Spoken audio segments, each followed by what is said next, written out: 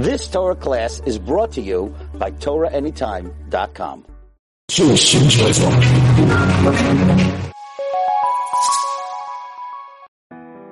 It's well known that in the early part of the 20th century, many Jews came over to this country from Europe, or Jews who had already been in this country, and they had great sacrifice for Torah observance and the performance of mitzvahs, and yet they were not successful in transmitting these values and this sacrifice to their children.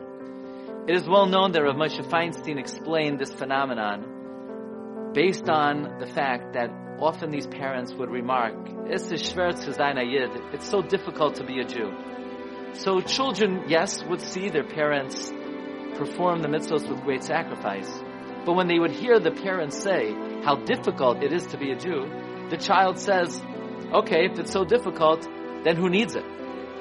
It's important for a child to see not only the sacrifice of the parent, but that the parent is performing the mitzvahs with joy, with happiness, because otherwise it's not transmitted.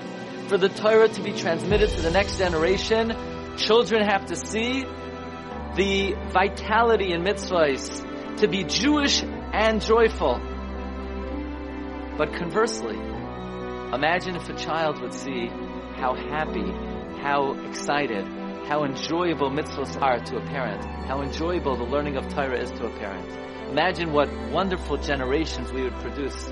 In fact, one of my favorite all-time stories is a story recorded in one of my favorite books. It's called Tales Out of Shul by Rabbi Emanuel Feldman.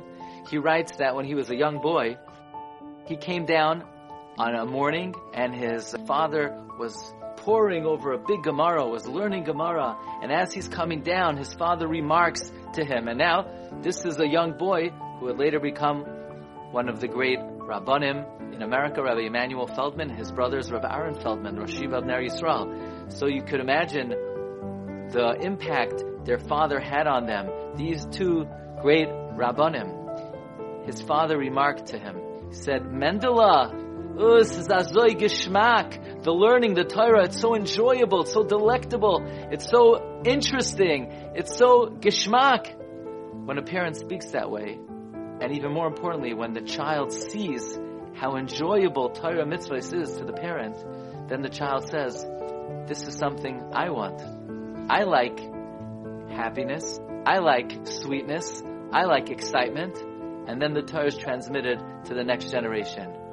A Judaism that's Jewish and joyful is one that will be transmitted and will be vibrant and will be passed down until the end of time. Bracha v'hatzlacha.